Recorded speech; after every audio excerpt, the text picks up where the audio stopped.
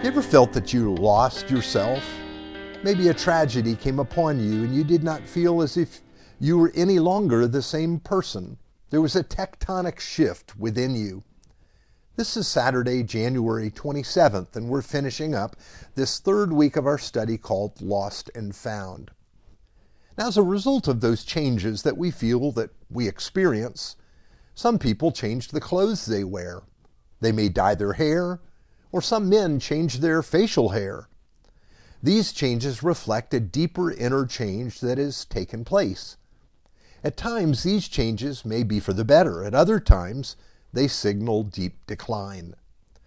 This appears to be the turning point in the story of the younger son who left home with his share of his father's estate and then wasted all that he had.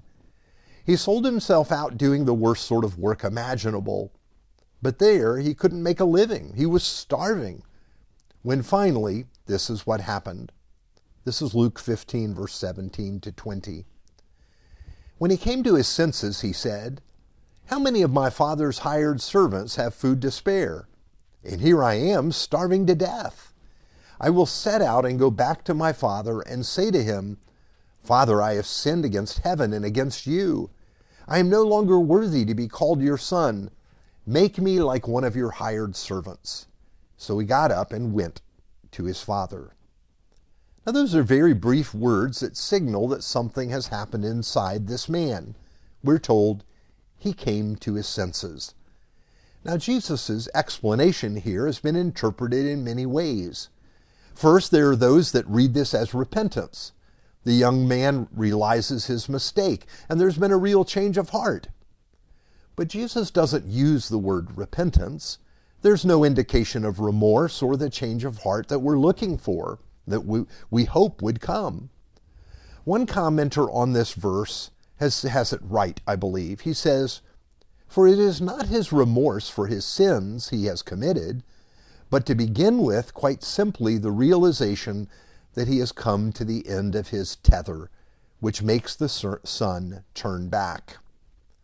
We remember in the first two stories, Jesus does not speak of repentance in terms of something the rescued party does.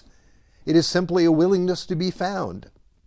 This younger son is not found at this point. He is as lost as ever. How do we know this? We're told that he begins working on the speech he will give his father. It's not the speech of repentance, but one that tells the father that he will become one of his hired men, and then he will have the chance to make things right, to work off his debt. You see, the young man still has the will to fix things. That is the offer he will make. He's not going to ask to be forgiven, but to be hired by his father. At least then he will have a decent job, and maybe over time he can restore himself in his father's eyes. That term, hired servant, is the description of one who is a casual laborer, something like a day laborer. This is the man we see waiting in the parking lot at the Home Depot, hoping someone will hire him and provide him a day's work and a day's wage. You see, as the young man plans to return home, it is with his own plan to get back on his feet and make a new life for himself. If his father agrees to this, he'll be a free man living independently in the village who shows up at his father's farm along with the others, hoping to get work. Surely his father will let him do that. So what is missing? Real repentance. Of course, we would love to see that, but that is not the story Jesus tells. And this is not the son the father runs out to greet and welcome home as if nothing at all has happened.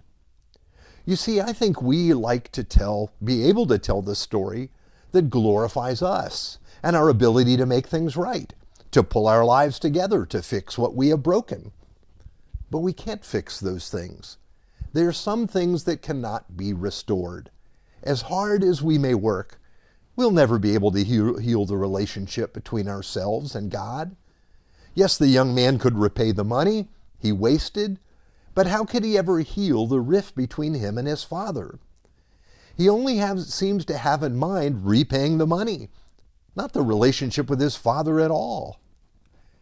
One final thing to notice in the son's speech, and that is that he does not so much make a request of his father He doesn't say please. He says, make me one of your hired men. Give me a job. It's more than a request. It almost sounds like a command.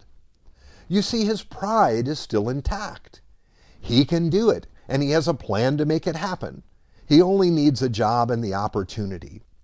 He's missed the point entirely. And how often is this the case with us? We think the problem is the mistakes we have made. What we miss is far more important, the relationship with the God who created us and loves us. It's true we can do a lot of good in the world and help a lot of people, but we cannot close the chasm between us and God. Those things we cannot even move the needle with that. All the while our pride boasts of being able to pull it off, to make things right. You see, Jesus has told us a story in which the only hope is the love of the Father. A love so great that forgiveness is not given when it's deserved or when the person is repentant enough. That may never happen. Probably won't.